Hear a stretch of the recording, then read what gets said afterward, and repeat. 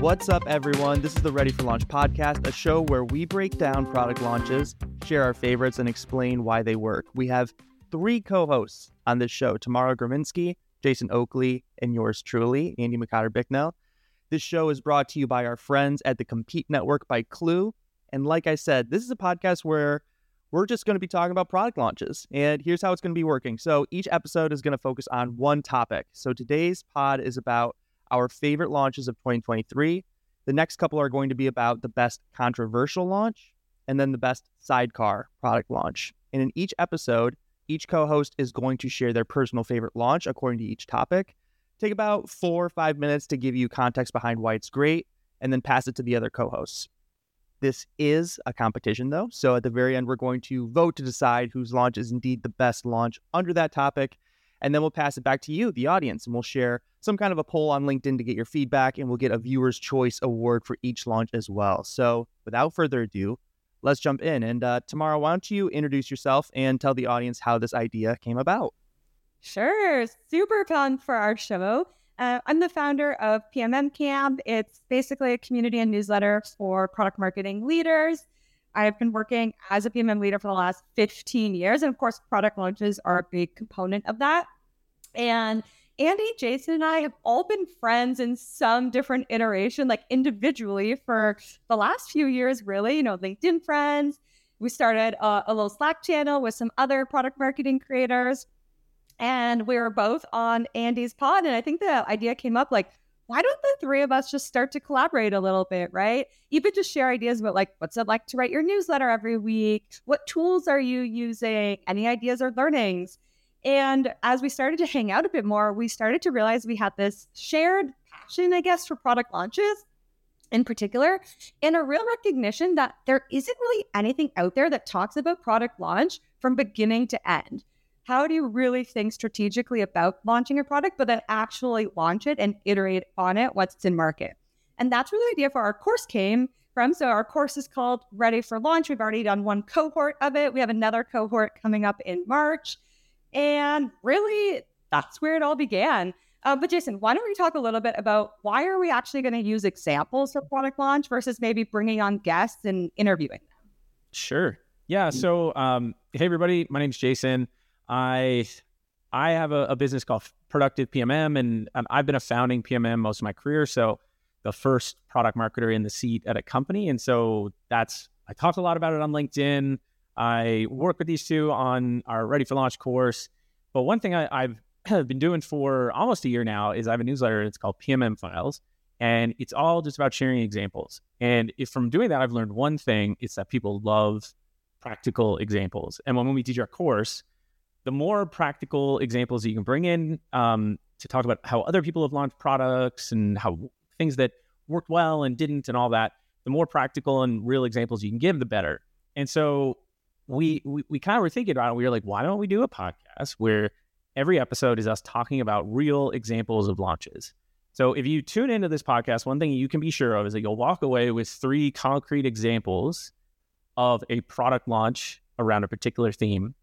And the hope, too, is that you're able to learn something about product launches, have real examples you can walk away with, but actually learn something from each one so that, yeah, you get to, hopefully it's entertaining. Hopefully you vote for all of my examples, but hopefully you walk away with like learning something about product launches in every episode. And I think one thing that we'll call out too is stay until the end of this episode. We'll talk about a contest where people who watch this first episode, if you take part in this contest, you can have a chance to win enrollment in our next cohort, which is coming up in March. So do that. But what do you think? Like, let's kick it off. Let's get into it. So we're going to kick things off. I think Grayson's going to hop back on and tell us who's going to go first because we don't know who's going first. Dude, my heart is beating out of my chest right now. Who goes first? Well, I did randomize. I had the list. It was a short list, 3 people, and I clicked randomize. And first we have Jason Oakley. Oh, yeah. No. All right. We didn't tell them about the timer, you guys. There's a timer. Oh, yeah, there is a timer. Grayson? So the timer, each person will have a limited time to present. Obviously, the banter will ensue, but they have 7 minutes to present their idea, present their product launch. if their time is up, they can't keep presenting. They can maybe fight for a couple more seconds, but 7 minutes is the allotted time to present. And then after, we could talk about it. But they have 7 minutes. All right, let's do it. So floor is yours for 7 minutes, Jason. 3, 2, 1. Okay. So the launch I want to talk about today, my favorite launch of 2023 is Loops. So if you go to loops.so, they are an email platform. They call themselves the email for modern software companies, right? And they say they're a better way to send marketing and transactional emails. So basically, they're a platform that you can use for email marketing, right? So you can replace HubSpot or Marketo or anything like that. But also they're used for transactional emails. So like product teams, product builders can use it to like do the automated email sending in their platform. And so they launched, the reason that I want to talk about this launch is because they launched in September of 2023. So they launched like just before Q4 last year. But why I find this so interesting is that this was basically a launch that was 2 years in the making. So when they launched on September, I forget which specific day, they launched on Product Hunt. They were Product Hunt launch of the day. So they got that. I think they were number one launch of the week. So hugely like a successful launch within that perspective. But the way that they handled the pre-launch, and as you always talk about, Tamara, the rolling thunder that leads up to that, the way they handled this launch of their product was basically made it so that, yes, on launch day, super successful, but it was one blip on a much bigger launch strategy and process. So I'm going to talk about that. I basically have like a little timeline, and I'm going to walk you through the timeline of how Loops launched their product. I don't have time to go through every little piece, but I want to just give you a sense of like what this whole launch process was like. Because the whole time so first time they popped up on Twitter that I found was January 27th, 2022. This is when they announced that they were accepted to Y Combinator. And they basically said like, they first started mentioning early access to their product and allowing people in. So it's almost 2 years in the making, this launch. So January 27th is when they first popped up on Twitter. In March, and they started doing these small kind of more around brand campaigns to drive awareness around their early access, basically their waitlist. And so the first one was March 7th. They did this thing where they launched on Product Hunt and they said, get your startup on a giant billboard in Times Square. So if someone emailed them with their logo and a tagline, they must have bought a block of time on a billboard in Times Square, and they basically just flashed up all these startups. So it was a really cool way for them to, one, this went viral and they were able to generate a lot of buzz and interest around Loops, but it was a way for them to start building their email list with startups, which was like what their focus was when they first started Loops. So July 6th, 2022, they launched Loops cereal. So basically their own custom cereal box. It's kind of like Fruit Loops, but it was their own brand of cereal. And they started sending this out to their early access customers. People were posting this online. Grayson, I'll get you a picture of someone posting on Twitter of people sharing the box. So like generate again, buzz around Loops, but it was a cool way to engage like their very, very early base of early access users. And again, driving waitlist signups. They did a couple of other like small marketing projects, but I won't touch on those right now. The one thing you start to see in August is you start to see some other early access users announcing their first send with Loops. So they start to do more of this like early access, social proof. People are talking about using Loops, and all of this stuff is like generating buzz around Loops, and their early access list is growing. And the thing to note about this is that early access for them, they were actually charging people for early access. So Chris France, who's their one of their founders and he's the CEO, he basically was saying that you never really know unless if you have like true product market fit, or if people are willing to pay for your product, unless you explain it to them, pitch it to them, and then give them a sign up form to actually start paying for it. And so that's what they started doing. And so the whole time they're in early access, they're actually generating revenue from these people. So one thing that happened in December 2022 is Review, which was like another email platform for startups. They abruptly announced that they were going to shut it down.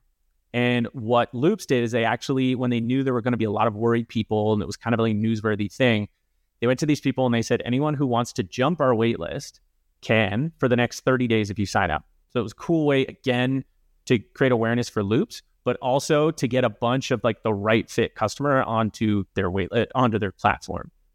Okay, let's fast forward. May 30th, they start talking about inviting more of like an official invite of their first waitlist batch.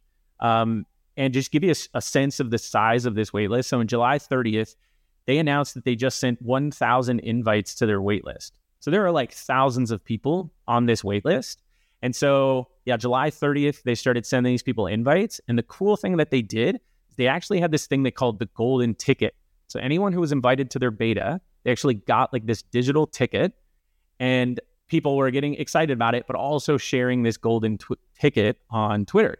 So again, all of this stuff that they're doing over this like 1.5 to 2 year period to, one, build their email list, build a product that they know people are willing to pay for, to generate like a ton of buzz. And basically what I love about this so much is that on September 2023, when they launched on Product Hunt, they already had thousands of users, like thousands of companies using their product.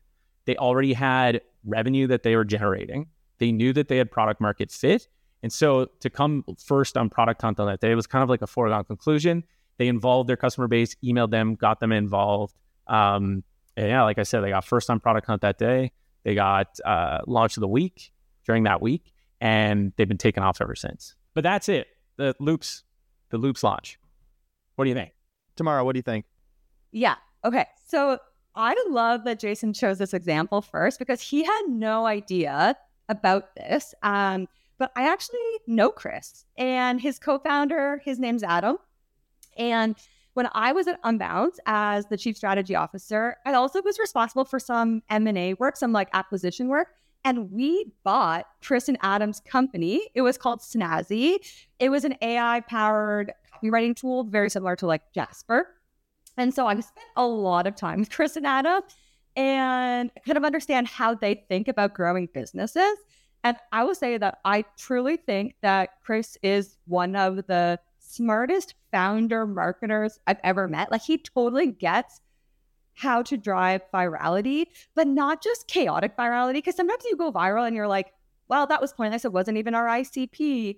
But I do feel like he has a really good understanding of how to drive virality, but also make it relevant to the business outcome. So fun fact that I think is kind of hilarious. When I reached out to him and I was like, hey, like we're doing this podcast, I'm going to talk about your product. And I'm doing it with Tamara and Andy. And his first response was like, does Tamara know you're doing this? And then he responded after being like, oh, yes, she does. I think it was the day we made the announcement. So my favorite thing about this, and I've seen this with other companies too. So one, something that it's almost like a little secret, I feel like, with a lot of different SaaS companies, is this like contest and or like awards play in order to get leads and, case studies out there. So for example, like the Times Square example, where they got a bunch of startups onto the Times Square billboard, and they were essentially using that also as leads, like people to go after for the product. A similar thing that people do that at companies that I've been a part of, like with ClickUp and ZoomInfo, is to like put together some kind of like awards for your customer base, like best use of this feature, best use of whatever. And it's a great way of like showcasing that you work with really great customers. You have some really notable customers without having to go through the complicated legal process of getting permission for like a full-on case study.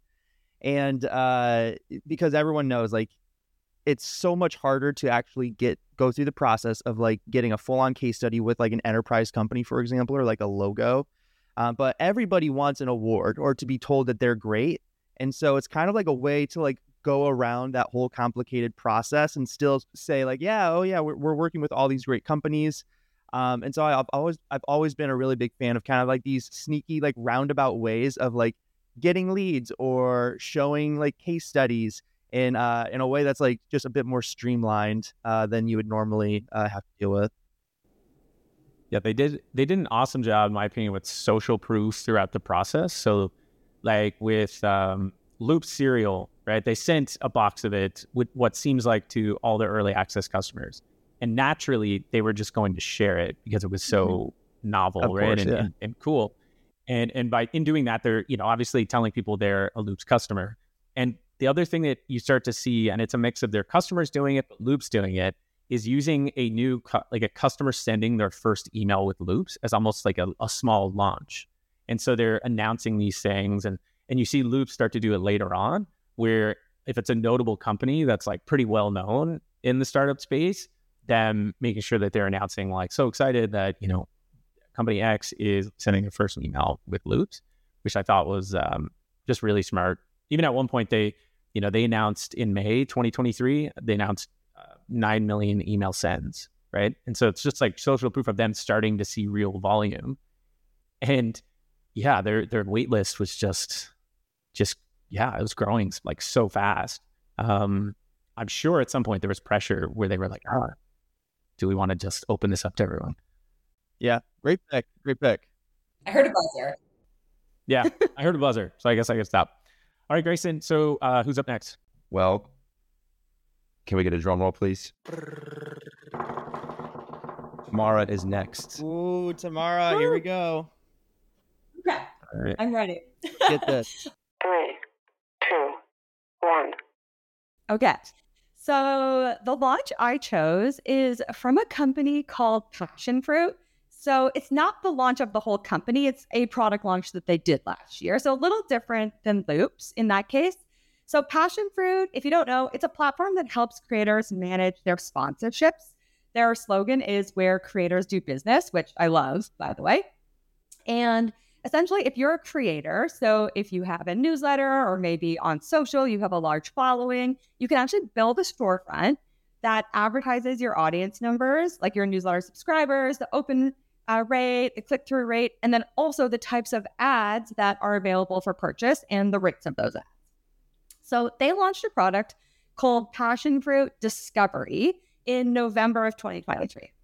And Discovery itself is basically a marketplace that connects creators and advertisers to each other to facilitate more advertising opportunities. And it's important to know that previously, as a creator, you could create your storefront and you'd have to share the link elsewhere to be able to get the advertiser to come to it. So there wasn't really like a discovery element on the site. And Andy and I actually, I think, both use this tool. I don't know if Jason uses it as well. So I'm a customer, or Jason does, great. So I'm a customer, and that's how I first even kind of saw this launch. So I've seen it both from the public perspective as an observer, but then also as a customer, and maybe some of the emails coming my way. And there's a few things I really liked about this campaign. So I've broken them down into a few themes. The first one is I think it's a pretty impressive campaign coming from a small team. The company itself only started in, I think, 2021. They have less than 19 employees, that is as far as I can tell on LinkedIn. So I'm going to make the assumption that they have maybe one, maybe two people on the marketing or go-to-market team. And the launch, because it's a marketplace launch, it's actually a double-sided campaign, right? They need to market to both partners to get more partners on it, but then also market to creators to get them to engage with the product and reach out to the different advertisers. So in some ways, it's almost double the effort, I think. So I loved that. One other thing that I loved about it was that they built out loud. Building out loud was one of the main things I've been loving in the tech scene in general recently. And not just building out loud, but also iterating based on how you're building along the way. So a little bit different than the Rolling Thunder, but similar concepts. So they had a beta launch in September. And because I'm a customer, I actually received the email inviting me to the beta. And I noticed a few different things. First, I noticed that the way that they were messaging this to partners or advertisers was completely different than how they were messaging it to customers. So for advertisers, it was called Passion Fruit Partner Network, and then also Passion Fruit for Partners. And first of all, the fact that they had two different names for that was confusing, but I got the concept, but it did feel very advertising heavy, right? It felt like something that the partners need to opt into versus as a creator, like, how is this relevant for me? But the email that I received as a customer, it said Passion Fruit Discover. So I was like, okay, that makes sense. Then when I noticed when they actually launched the product in November, they launched it for both sides as Passion Fruit Discover. So I'm assuming that they took the feedback and they found a way to really make language work for both sides of the marketplace, which I think is important. Like, it feels like one cohesive product. It doesn't feel like two separate products, one for partners, one for advertisers. So how that kind of came to life was Discover Partners was the slogan for creators. And it says, explore an exclusive collection of partners ready to connect with you and to book partnerships. But then on the flip side, the value prop was discover creators. So exactly the same action verb. Find the right creators to reach your audience on all platforms. I just felt like between that time from beta to launch, it was maybe only 2 months, but I felt like they did a really good job of testing the value prop, testing the language, and kind of polishing up the name. The next thing they did was they doubled down on one channel, and that channel was Product Hunt. And as you guys know, I'm a big Product Hunt fan. They were able to land the top 3 products of the day and the number 2 product of the week in the marketing category. They got over 1,000 upvotes, which was pretty impressive, and tons of comments. And the Product Hunt launch was really focused on the partner side of it, not the creator side, which I thought was smart. Like they really stuck to one ICP. And then the creator side was really done via like a channel marketing in email. But, and Jason, actually, you covered this on PMM Files. On launch day, they actually did some really cool live pivoting as well, which I loved. So they were sitting at about top 3 products of the day. They wanted to get to top product of the day. And so they actually created some really cute LinkedIn content where they were trying to get like a late date boost, get some engagement. Unfortunately, they didn't actually hit top spot of the day. They did secure top 3, but I thought so many people plan a launch, they ship the launch, and then they kind of move on. And it was so clear that even on launch day, they were thinking strategically and were really listening to like customer and market feedback and evolving on the spot. So super impressive, again, from a very small team. Final one is that they created urgency, and creating urgency is very difficult to do. Usually the launch of something means it's now available for everyone, but they actually provided a special offer for the first 48 hours for partners. So advertisers could essentially skip the waitlist and join for free if they joined in that first 48 hours. After that, it would cost them $99 a month, and they'd have to get in line in the waitlist. And so I actually emailed the CEO of Passion Fruit, and he got back to me literally minutes before our call. And he said that during the Product Hunt launch week, they actually saw a 3x increase in sign-up rate from partners. And they do believe that that was because of how much effort they put into the Product Hunt launch and that urgency offer. So pretty impressive, I think. It's hard to drive that kind of an uptick. And then the final thing I'll say, I see the time is running out, is I think this launch has a little bit of an Easter egg. And as a Swiftie fan, I love an Easter egg. And so internally, this project was actually nicknamed Fruit Stand, which is so cute. But you'll notice that when you go in app, the icon for this product is a piece of fruit. And it's the only place that like the piece of fruit actually shows up in Passion Fruit. And so I think it makes a lot of sense, and it's kind of like a cute, playful element to the launch that I love. And I'm out of time. Okay, what do you guys think? Great one. Right down the wire. I love that one. Yeah, I love Passion Fruit and like their marketing, especially for a small team, like you said. It's awesome. I really, what I found really interesting, because I never thought about this a lot when I was covering it in PMM Files, is like it's the two-sided like nature of the launch, and the fact that, you know, and this is something that I felt where I was like, how many, if I'm in there as a creator, how many partners are actually going to be in this thing? And like the important thing is that when anytime a creator goes in there, they see like a ton of partners, right? And I think that I would assume that's probably why like they put most of their effort around, hey, we need to use this to drive awareness in partners and drive sign up for them. Because then when creators come on, they'll be a lot more sticky and they'll be more successful. But that's it's an interesting for like a launch like that where it does need to be two-sided. I like how they approached it. It's like that, cool. like network effects kind of a thing. It's like, and it's you know, what Andrew Chen has coined like the cold start problem. That takes place with a lot of marketplaces where, yeah, like to your point, right? Like you have two groups, and this product is only good if you have a lot of both of them. Like you can't just have like a ton of creators, no partners. You can't just have a ton of partners, no creators. It doesn't work that way. And so you have to be really specific about who you market to. And I feel like other companies, you know, that face this same problem it's usually social media platforms, because you need a ton of people in there at one time in order to find value. And so I remember like, you know, Facebook they would go into like different college campuses like at a time to try to get a ton of people involved, because if your classmates aren't on Facebook, right, what's the whole point of you joining Facebook? And so in this case, it seems like Product Hunt was really like the big catalyst for getting a ton of people involved and, really increasing users on both like the creator side and the partner side.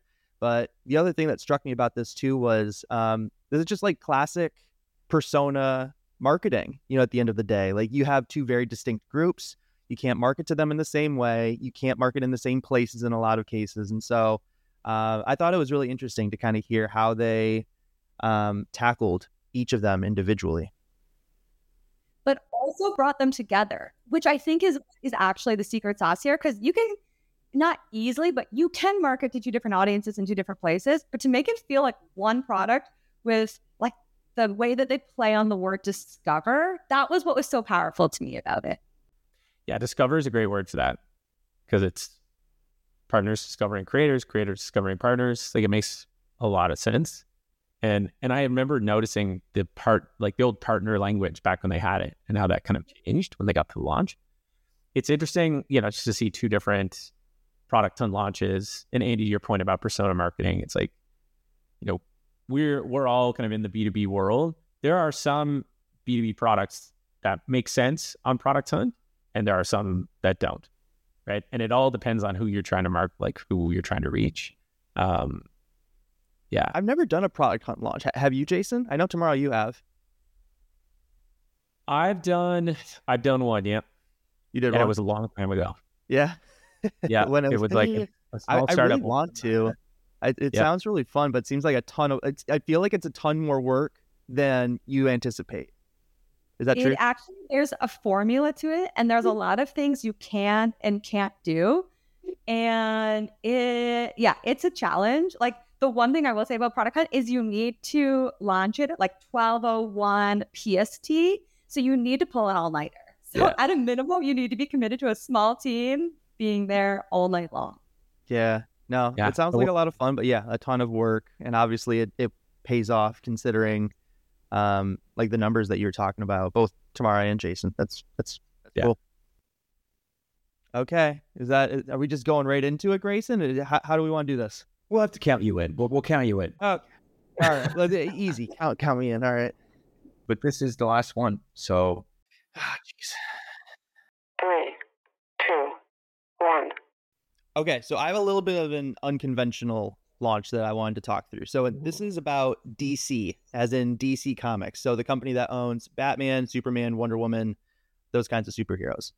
And before I dive into this launch, I actually want to set the stage a little bit. I want to talk about Marvel, more specifically the Marvel Cinematic Universe, right? What can we say about the MCU that hasn't already been said yet? Like we all know how huge the MCU is, so it'd be pretty awful to have them as a competitor. But let's go through some stats here. So the MCU is the 7th highest grossing franchise of all time. All time. Revenues are at $40.8 billion, despite being established only in 2008. So, in the past 16 years. I'm sorry to interrupt you, Andy. Give the man some time back. But who's above them? What are we talking about? Like that's a good question. This is straight from Wikipedia, by the way. So, best franchises of all time. Hold on. It's like Pokemon, Hello Kitty. Yeah, it's Lord of the Rings, Harry Potter, like those. Fair. Like it's in like that kind of like echelon of franchises. Got it. Okay, so huge, right? And I would say that like they've really single-handedly changed the cinematic landscape, since the early or like mid 2010s, right? I think we all like were around and very familiar with the fact that it seemed like every single movie for a minute was a superhero movie. And not only that, it seemed like everyone was going to them. Like you had to go to every single one to be a part of this cinematic universe. And so naturally, with all that going on, it would seem like this would be a home run for any studio that specializes in superhero movies, right? Let alone, if you own Batman, Superman, Wonder Woman, The Flash, all of these household names, this should be like a very great era for you, right? Well, unfortunately, that is not how it turned out for DC's extended universe. So since their start in 2013, so 5 years after the MCU was established, they really stumbled a lot. So here are some of their stumbles. They've really underperformed at the box office consistently. And I'm talking $6 billion total across 14 movies. And again, compare that to $40.8 billion for the MCU. So huge difference. Inconsistent executive leadership.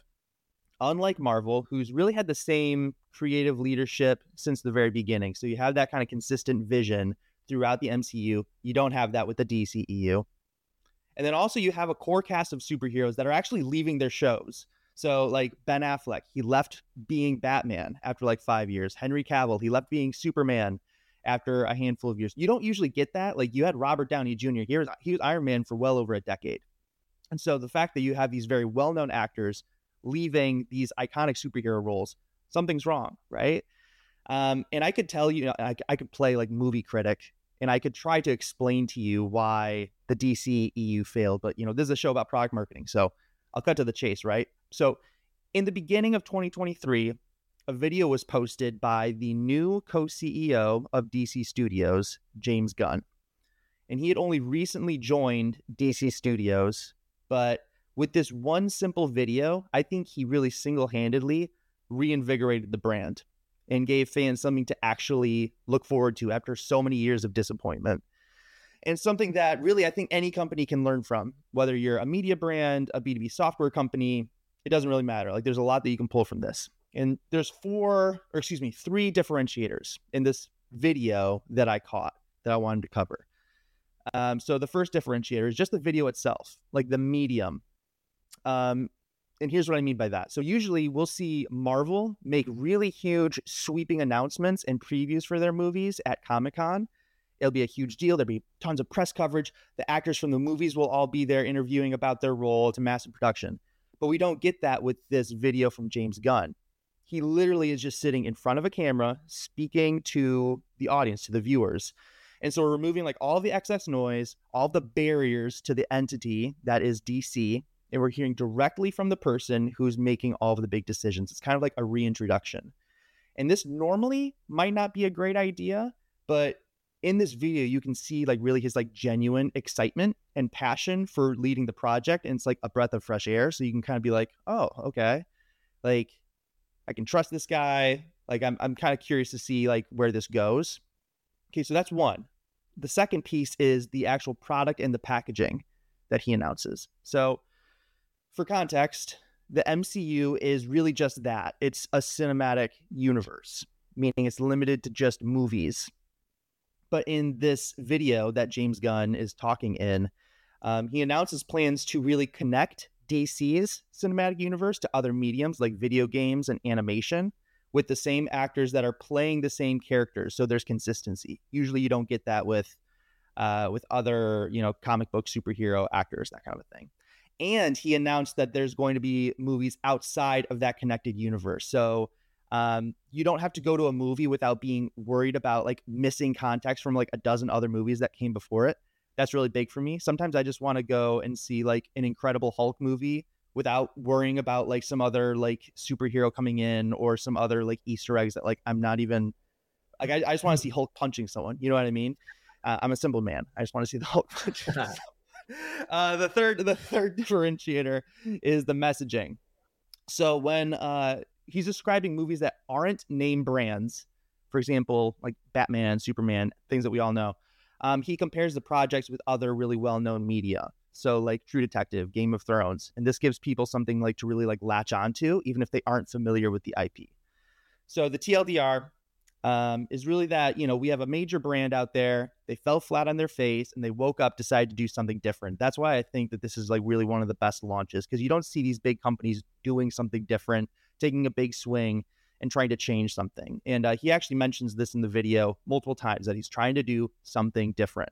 So that's my spiel. I got fired up from watching this video. I'm not even a massive Marvel or DC fan, but I just love a good underdog story. And this video really tells me that there's hope for the DC fans. So I'm rooting for them. Tamara, Jason, what do you think? I think I got to watch that video. Yeah, me too. In the show notes. Yeah. Grayson will put it in the show. Should, even if you like take a break in the podcast, just show it. Yeah. So then the idea is that did this video come with like a new film or of some kind, or is it a launch of like the new DC basically? I think it was like that. I think it came out like around the same time as Shazam: Fury of Gods, which I did not see that movie. So I think he mentions it like, oh, I hope everyone enjoys that movie. But it was really like he had just come on. Honestly, I think, okay, now that I'm like thinking back to it, there was this big kind of ordeal around. It was right after Black Adam had come out with The Rock. They had just made these big announcements about like, oh, Henry Cavill's he's gonna come in, he's gonna be back as Superman. But then like they were like, no, like we can't just keep on doing like the same thing, trying to think that it's going to actually work. They brought in James Gunn and he was like, no, we're gonna wipe the slate clean. We're going to introduce like a new way of doing things. And so that was the whole, I think, reason, or like to actually come on and like kind of reinvigorate the brand. Yeah. Nice. And what was obviously it worked on you.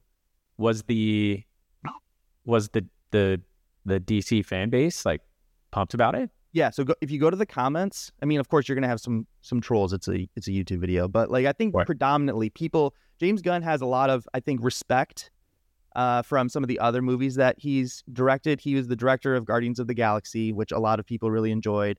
He did the new Suicide Squad for DC, which was one of the better received DC movies that came out under the DCEU. And so I think just generally he has a lot of respect, and people, if you look at the comments, I think the sentiment is mostly positive. It's interesting to think about. So a B2B SaaS example that this reminds me of is Clearbit. Do you remember with Clearbit, like 6 months ago or so, their CEO came out? This is like not long before they got acquired, but he did this whole like, we've lost our way. We're the new and improved. Like we're gonna change things at Clearbit. I think it was Clearbit, right? Yeah. I remember that. Yep. Yeah, it's interesting because it makes me think of that, right? Because it's like for the hope is that it reinvigorates. Sounds like this example at DC was a lot better, more impactful than the Clearbit one. But it's interesting to see a company admit that they did it wrong or that they lost their way, and to come back and to like, it's like how do you change course? It's kind of like you're launching the new. It's like a rebrand almost. Yeah, in a different way, different reasoning. Like no one can just go out and like do this. You know what I mean? It's unfortunate, but like, yeah, you kind of have to experience some issues, or there has to be like some kind of like tumultuous reason that like brought you there. But I appreciated their response to those events. You know what this triggered for me? It is similar to what you're saying, Jason, but I actually thought of like the manifesto, that launch technique or launch tactic in tech where sometimes it is like net new companies who are like, I believe in a different way, and that's why we now exist. But oftentimes a manifesto is used by a company who does exist, who is looking to either create a new category or pivot into a new line of business or correct some mistakes from the past. So I don't quite know the Clearbit examples. I don't know if he had a manifesto, but I think we've all seen manifestos before. And it's like, it really made me think about what you were saying, Andy, which was there's a vision, there's an old world and a new world, or an old way of doing things and a new way of doing things. And the new way seems to be unlike anything else that might exist, and future focused, where the manifesto in tech isn't really something that is connected to a product launch, but it's seeding the market for future product launches, which sounds like the example here. Yeah, that's a great point. It's like you almost use it like in place of a launch to like say like, hey, here's like what you can expect. Here's like what's coming. I think it's funny. We're talking about this a lot right now at Apollo, but just talking through like, what does it mean to be a product marketing team if like you're not shipping product every single week? Like what can you still do to like drum up attention on the product, adoption, activation, even if you don't have like a new like crazy tier 1 feature coming out every single week? Sometimes startups or scale ups, they go through periods where they're shipping just a ton of net new stuff. And then sometimes you have like maintenance modes or like times where you're kind of cleaning stuff up. And that's a great exercise to kind of figure out, okay, like what are some other marketable moments that you can create without an actual product to pair with it? Good. Love it. Yeah, that's cool. All right, cool. So in either case, I think that's it. That's the three of us. So what do we do now? Is it voting time? We get to vote. Yeah, so how do we feel? I think we're going to vote. And I think because, we have people who are watching us, we have people who are listening. So we're going to do like a countdown, and then we're all going to say the name of the launch that we thought was best. Does that make sense? And should we tell them about the contest before? Okay, sure. Yeah. Tell them about the contest? Okay. So you tell them. Go ahead, Mara. Tell them about the contest. Hold on. So, for the first episode, this is going to be different than every other episode. But for the first episode, we want to hear from you on who you think won the best launch of 2023. And to do so, we want you to subscribe to the pod wherever you listen to podcasts, and then go on LinkedIn, which is one of our preferred channels, and create a post telling us who you think wins. Why, either by name or by the product launch name, and use the hashtag #ReadyForLaunch. And then each of us are going to choose someone, and they're going to actually get a free enrollment to our next course. It is a live cohort-based course, Ready for Launch, where we share tons more examples like this, and also templates and tools on how to actually apply this in your own work. So that's the contest. We'll remind you in the show notes as well, so you know exactly what to do.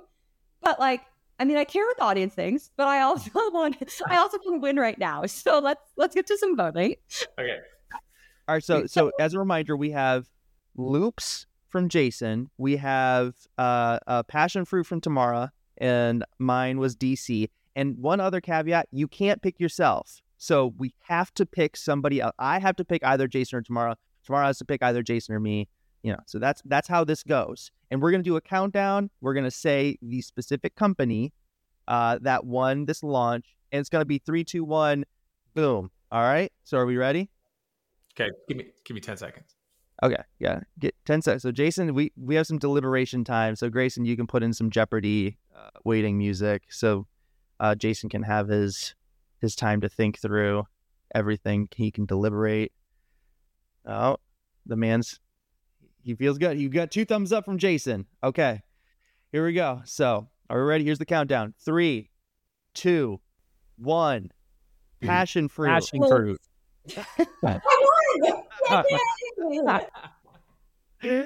Tamara wins. Okay, we have passion fruit. Well done, passion fruit. Good job, Tamara.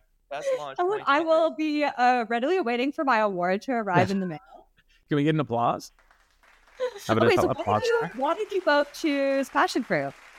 Beyond my influential debate skills, of course. Yeah, that was fantastic, to be honest. I think, for me personally, it just seems like it's the most challenging to really nail because of the two-sided marketplace, especially when you're starting from scratch.